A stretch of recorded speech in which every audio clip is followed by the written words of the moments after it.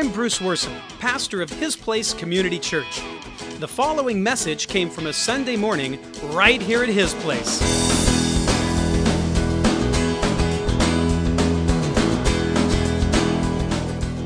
Could Jesus have had second thoughts on the cross? I'll give you a moment to ponder that. It made a whole movie of it, The Last Temptation of Christ, about his second thoughts on the cross. I'll give you a moment to ponder that because we got some catching up to do because I haven't been here for 2 weeks and I miss y'all. Shara and I just flew back from Hawaii. That sounds like a setup to a joke. It's not. We just flew back from Hawaii where we celebrated the first birthday. I haven't been able to go over there for over a year. The first birthday of grandson number 5. Yep, it is just easier to call them by their number now. But his name is COVID. No, it's not. It should be, but it's not. It's Otis, like the elevator, and like my great-grandpa, Grandpa Otis. At the party, we had a big party over there in Hawaii. And it's all young families. And there's these young fathers all grouping around, and I'm kind of standing on the outskirts of them listening. And I didn't know this was a subject to be discussed, but it was really, I thought, funny. They're talking seriously about needing dad jokes. Like, oh, our kids are getting old. We're going to need dad jokes. Where do you get dad jokes? And anybody know a dad joke? And between them, they knew 2, and they were not good. And no, for dad jokes even. And then they all turned toward the old man, and they said, "Do you know any dad jokes?" Get your pencils out, boys. I didn't nod. I didn't affirm or say yes. I just stepped forward, leaned in, and said, "Well, I'll tell you, I switched all the labels on my wife's spice rack. And haven't felt the heat yet, but the time is coming." The rest is a 10-minute blur. The flight was a bit turbulent. We had turbulence going over, a few coming back, some big ones going over. Does not bother me at all. I like a rough boat ride, plane ride, car ride. I like that. What I don't like are takeoffs and landings because if you know anything about flying, that's what gets you. And so I always check in. It's like up in the air, do whatever, bounce me around because anything goes wrong, we got a lot of room to figure things out. So I always check in with the Lord right as we take off or right as we land. And I say something very close to this in all seriousness. I say, "Father," and because my heart starts beating real fast, I say, "Father, if this is it, get ready to catch me." And that's what I picture. Get ready to catch me because I'm in your hands. I'm in your hands. And I pray a version of that every time we take off, every time we land. And I pray it, and okay. And then I fix my eyes on the flight attendants, usually the ones sitting right in the front, even if I have to do this.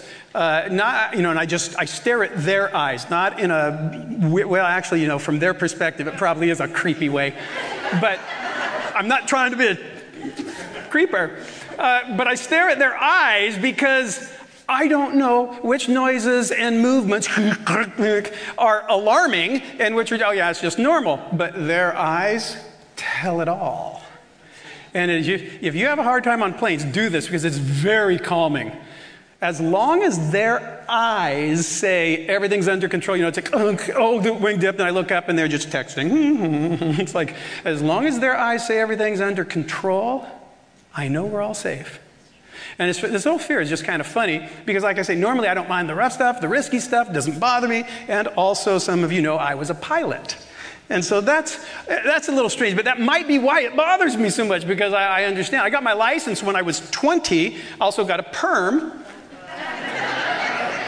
One was a mistake. But I'm never afraid of a takeoff or a landing when I flew because I was in control. There's something about being in control. It is different when you're in control.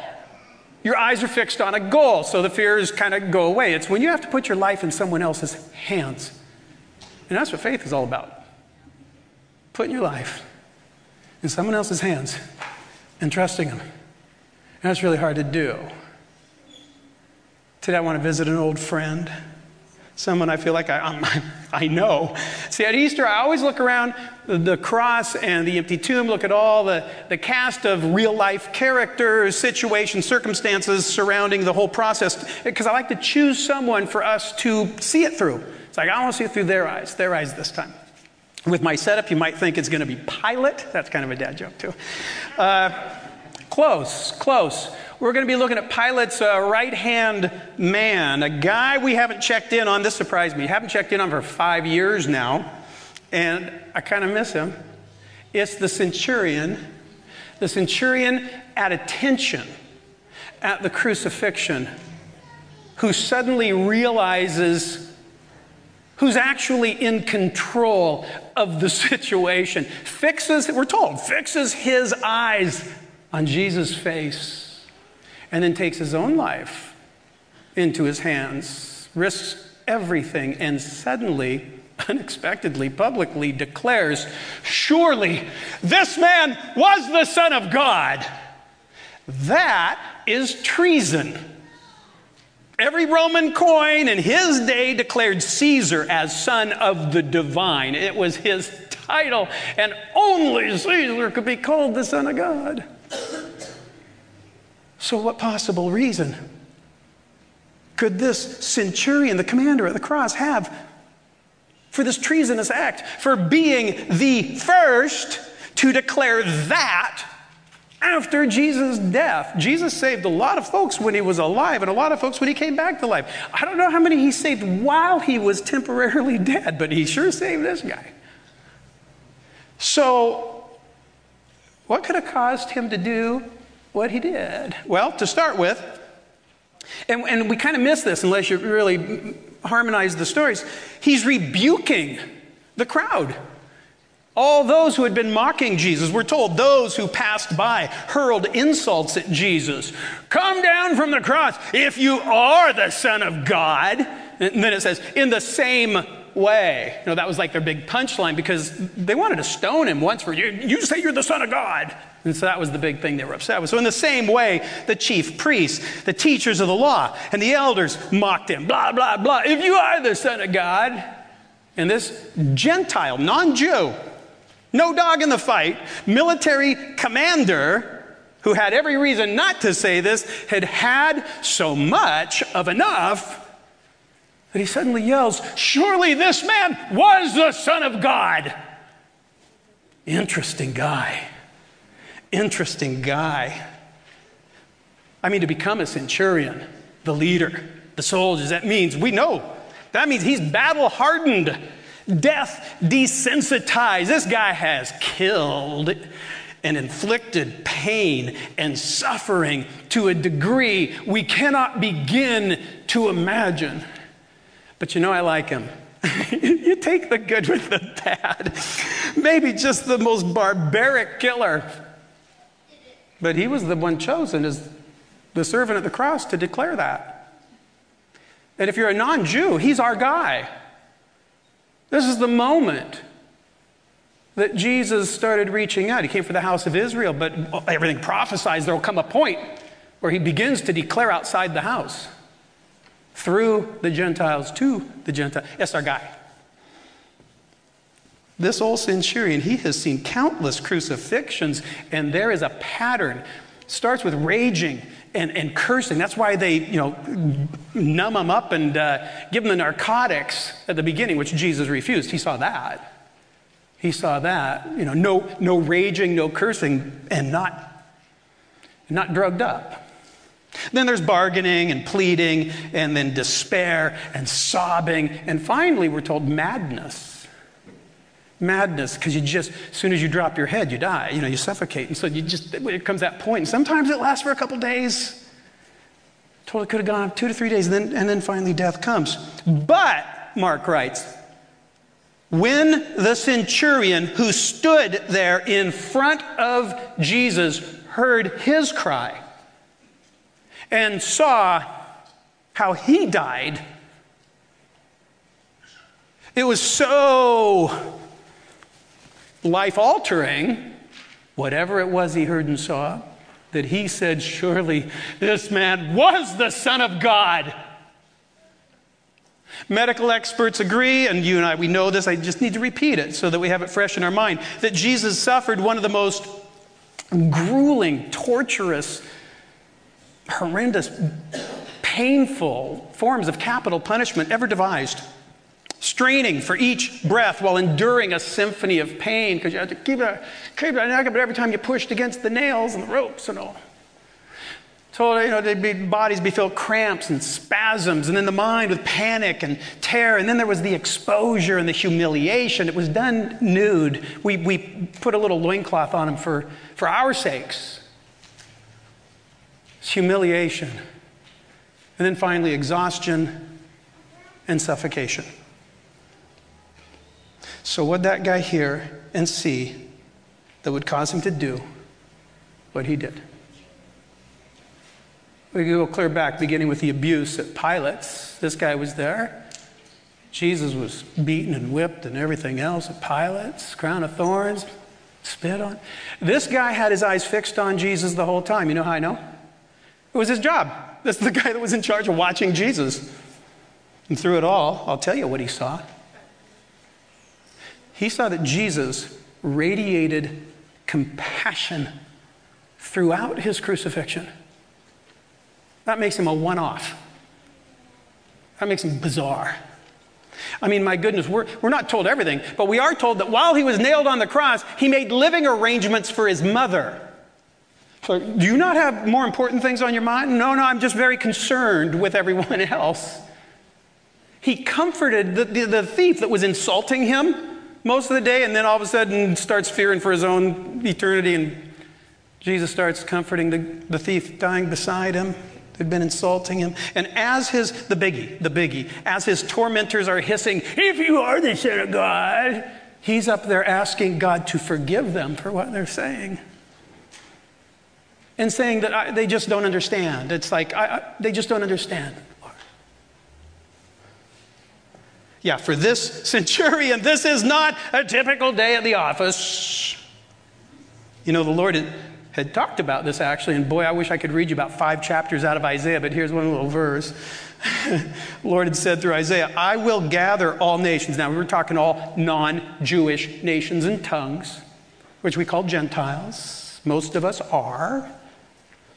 "And they shall come and see my glory. I will set a sign among them." Is that literal? I mean, why not? "I will set a sign among them, and they shall declare my glory among the Gentiles." Well, starting with guess who? The Gentile that just nailed a literal sign above Jesus' head, hailing him as King of the Jews. That guy. So Luke says, so when the centurion, the non-Jewish Roman centurion, saw what had happened, he fulfilled it. He glorified God, saying, "Certainly this was a righteous man." Now he's preaching. Before you could have said, "Well, he's just so mad at those jerks." Now he's preaching. And then look at the reaction. The whole crowd who came together to that sight, these are the mockers. The whole crowd that came together for the spectacle, to mock and to watch what they thought would be a fear-fueled fight with death to his dying breath. Grr. Well, seeing what had been done, both seeing what the centurion saw and heard, which we'll get to in a minute, and then being rebuked by the centurion himself and seeing a Gentile turn to Christ and fulfilled by Isaiah. Well, it says they beat their breasts in return. They beat their breasts. That's interesting. Luke writes this. Luke's the only one who records a parable that uses that term, and it's a tax collector who beats his breast saying, "God be merciful to me, a sinner." And now Luke writes, and they beat their breasts and went home. What's everybody seeing? It's so life-altering. For one, like I just mentioned, they just saw, when that centurion cried out, with everything to lose, and not a Jew, they just saw what Jesus had publicly predicted the day before. The day before, John chapter 12. If you want a chapter to read today at Easter, John chapter 12. Because they talk all about Isaiah and all about the Gentiles. It's right before the cross. And the Greeks, the non-Jews, come to see Jesus, and hey, all the Greeks want to see you. And Jesus says, well, the hour has come for me to be glorified. And then they go on with Isaiah, because that's what it's all about. The whole world, all the people being drawn, because he came for the house of Israel. But then there would come a day when he would then reach out to the world. Turns out that day was the moment he died on the cross. And so in John chapter 12, Jesus answered them, the hour has come for the Son of Man to be glorified first by the centurion. And where I am, there will my servant be also. Well, we know who it is. The first one is the centurion. And what shall I say? Father, save me from this hour? But for this purpose, I have come to this hour. Father, glorify your name. See, and the Jews who knew the scriptures, when the centurion glorified Jesus, went, oh my goodness, he said yesterday that the guy would be here. Because he says, and I, when I am lifted up from the earth, will do what Isaiah said. I'll draw all people to myself, beginning with guess who? He goes on to say, the light is among you for a little while longer. Walk while you have the light, lest darkness overtake you. And the next day, you remember the 3 hours of darkness? Because these are all references to Isaiah. The darkness always gets me. Because no one tells us what Jesus did during the darkness. Whatever Jesus endured, and I guarantee it is unimaginable, God veiled it in darkness. It was not intended for public display. But that Roman had a front row seat to what Simeon, the prophet, had prophesied at Jesus' dedication when Jesus was just 8 days old. He said, my eyes have seen, he was really old, my eyes have seen your salvation, which you have prepared before. He's quoting Isaiah about the Gentiles. Before the face of all peoples, a light to bring revelation to the Gentiles. And Isaiah, I'll just pick up where he kind of leaves off. Isaiah says, on behalf of the Lord, I, the Lord, have called you in righteousness and will give you as a covenant to the people, as a light to the Gentiles, those who sit in darkness. There's a lot about these people sitting in darkness. In fact, quoting Isaiah regarding those Gentiles who are sitting in darkness, Matthew writes, the people who are sitting in darkness saw a great light. And those who were sitting in the land and shadow of death, upon them a light has dawned. Did you know the centurion was sitting in the dark, in the shadow of the cross? Do you know he was sitting? It's funny because that's how Matthew, as soon as Jesus put up on the cross, he gets right to it. And sitting down, they kept watch over him there. The Gentiles sitting in the dark and in the shadow. What did he see in that darkness, all alone with his thoughts? I can kind of tell you. I don't know in what way it manifested, but I'll tell you what he saw, because we're told in John that in Jesus, in him, was life. And that life was the light of men. The light, it shines in the darkness, but the darkness, most of it hadn't understood it.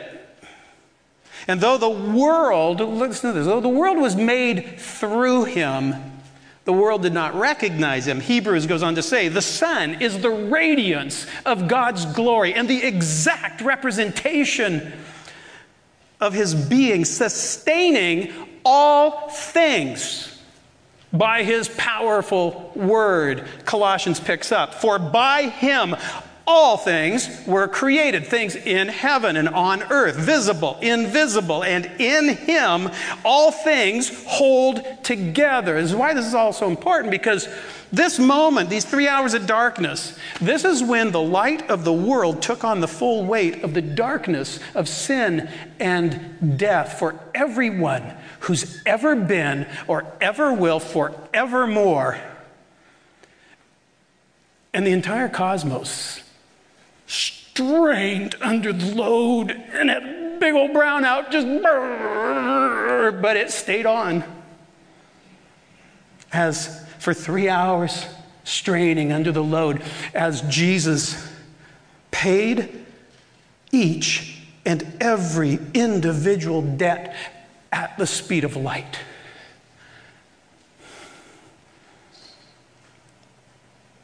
When the cosmos powered back up,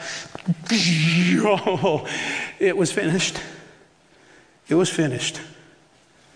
And that centurion was ready. I can't wait to find out what he saw in the dark. But boy, was he ready. Luke tells us Jesus said a couple things. We're skipping to the end. The last thing he said, because he's just a few comments he makes, but this is what got that centurion up on his feet. We're told he cried out. Jesus said, "Father, into your hands I commit my spirit." Having said this, he breathed his last. And I'll tell you right now, it's by choice. You know how I know? John tells us how he died. He says, bowing his head, which cuts off the air. It's what everyone tries not to do. Remember how Pilate was in shock that he's already dead? People can't die this fast on a cross. Unless they bow their head. Bowing his head, he gave up. It's paradidomi. Only John uses it here. It literally means to commit into another's hands. What Luke says he cried out, John says he did. He committed into the Father's hands his spirit. He bowed his head and said, "Here you go. I'm in your hands." Matthew uses a different word. He says, yielded up. Aphiemi. He's the only one to use that. Very specific word. You know, no one says he died. They all say it, but they all have a way of putting him in charge of it. Matthew's word literally means he sent away, he sent forth, like you would a servant, his spirit.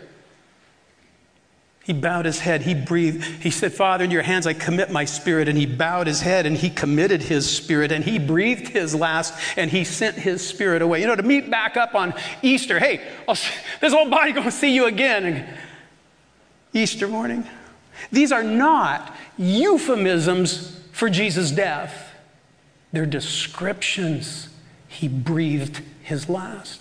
It's how he died. It's what that tough-skinned, death-numb, decorated old commander made a spontaneous, treacherous public confession because of. Which, of course, Jesus knew all along he was going to do, because he knows us and he knows this guy. Oh my goodness, I know what's going to get you. From the moment he saw him, the moment you see a truly fearless, because you may think you've seen fearlessness. No, when you truly see fearless expression of trust and conviction and love and power under perfect control, oh, it's all over. You're my guy. You ever wonder why God chose crucifixion? So barbaric? Is that why God want that? There's a reason. Of all the forms of public execution, you know, whether it's beheading or burning or hanging or stoning or, you know, more modern electrocution, gas chamber, lethal injection, firing squad, only one. Only crucifixion is suited for God's purpose, because only the cross offered control to the one facing death. You could just do that. Granted, Jesus is most likely the only one to ever exercise such control. Most, you know, if not all, struggled till the bitter end, going mad in the process. That's what TV Jesus does. You know, the cheesy Jesus that we see on TV? That's what cheesy Jesus does. He struggles to stay alive, and finally, he dies, and then he drops his head, and they have it exactly backward from what Scripture says. Bowed his head before he died. He bowed his head and breathed his last. And that's what got the centurion on his feet, at attention, eyes fixed. All of those things told in the Scriptures. He thought he had seen it all.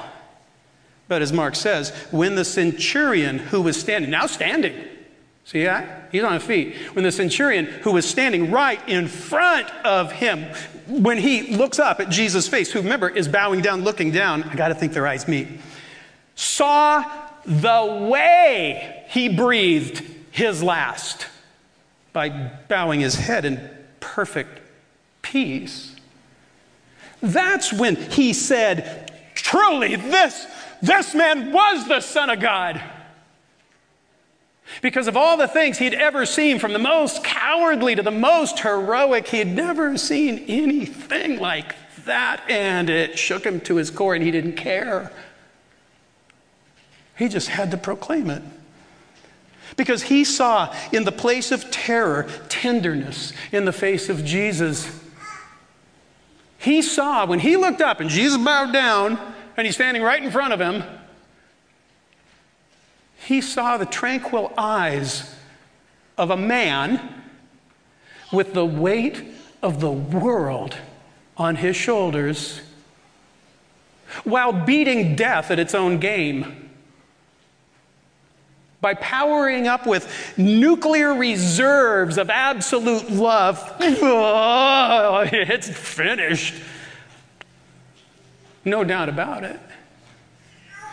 You think Jesus could have had second thoughts? Just ask that Roman with the front row seat. He'll put you in your place. Was it suicide? Jesus commit suicide? Yes, but see, we mostly see suicide as an overwhelmingly, because it mostly is, a negative, desperate, even self-centered action. But there is a rare form that we call heroic. Remember, Jesus talked about it. You give up your life for someone else. Lay down your life. When a soldier throws himself on a grenade to shield others, or a mother gives up her life to give birth. Jesus didn't take his life. He gave his life for you and for me and for everyone who ever was and will ever be, whether they take him or not. I mean, there's a huge difference between taking and giving your life. Huge difference and no greater love. Jesus once said, the reason, and I think it means one of the reasons, obviously, the reason my Father loves me is that I laid down my life, only to take it up again. So it's not like we're glorifying suicide. To take it up again. No one, he wants us to know this, no one takes it from me, but I lay it down of my own accord. I have authority to lay it down, because usually it's a sin. Suicide's a sin. But in this case, when it's temporary, because and authority to take it up again, which is why it was okay in this very specific instance, because it's only temporary till Easter. And then he takes it up again. And according to Matthew, I wish could go in, but he got on the cutting floor. That centurion seems to be the guy that got to see that too, over at the empty tomb. Yeah, you think Jesus might have had second thoughts? Think again. Jesus said, do you think I cannot call on my Father, I guess he has a New York accent, Father, and he will at once put at my disposal more than 12 legions of angels? In quick calculation, wait, that's 72,000. You see, Jesus was never not in full control of his crucifixion. That's what the centurion saw. And he fixed his eyes on Jesus. And I'll tell you what he saw in those eyes. We're all safe.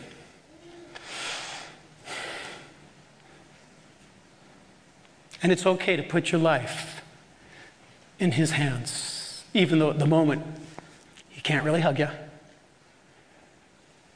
Jesus had an out all the way to the end. Had to, obviously. It wouldn't be much of a sacrifice if the high priest is reluctant to offer it. No. That's not my Jesus. No, like with you, me, and the old centurion, the commitment has to be complete.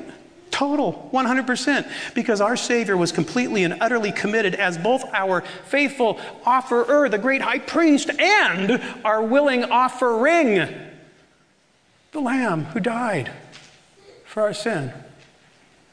So as Hebrews says, let us fix our eyes on Jesus, the author and perfecter of our faith, who, for the joy, here's your reason now, for the joy set before him, endured the cross. Instead of, calling 12 legions of angels, get me off this thing. I'll tell you, if he had second thoughts, we would have known it. Because he could have just called those angels. There are no second thoughts. For this purpose I came. For the joy set before him, endured the cross, scorning its shame, and sat down at the right hand of the throne of God. Consider him. Consider him who endured such opposition from sinful men, so that you will not grow weary and lose heart. Get it? Just fix your eyes on him, and everything's going to be okay. When it comes to the cross of Christ and putting our life in his hands, we're faced with the same four choices that old centurion. We could ignore it. Many do. Reject it. Many do. Modify it. Many do. Or get off our seat, stand at attention, and admit it into our heart and then to the world. And I'll tell you, it's time. It's time to put your life in the Father's hands and fix your eyes on the Son of Man. And when you do, well, then you get to see what lit up that old centurion. Because we're told in 2 Corinthians, it is the glory of God in the face of Christ. But then, like Father, like Son. Let's pray. Father God, if this is it, and it might be for one or two of us, if this is it, get ready to catch us. Because we are completely in your hands. Holy Spirit, convict our hearts whenever our commitment is less than complete, and empower us to keep our eyes firmly fixed and our faith at full attention. Lord Jesus, whoa, we thank you for taking the weight of the world on your shoulders. And we praise you now, Lord, as our heroic high priest, our unflinching sacrifice, and of course, our risen Savior. And to that, everybody said, amen.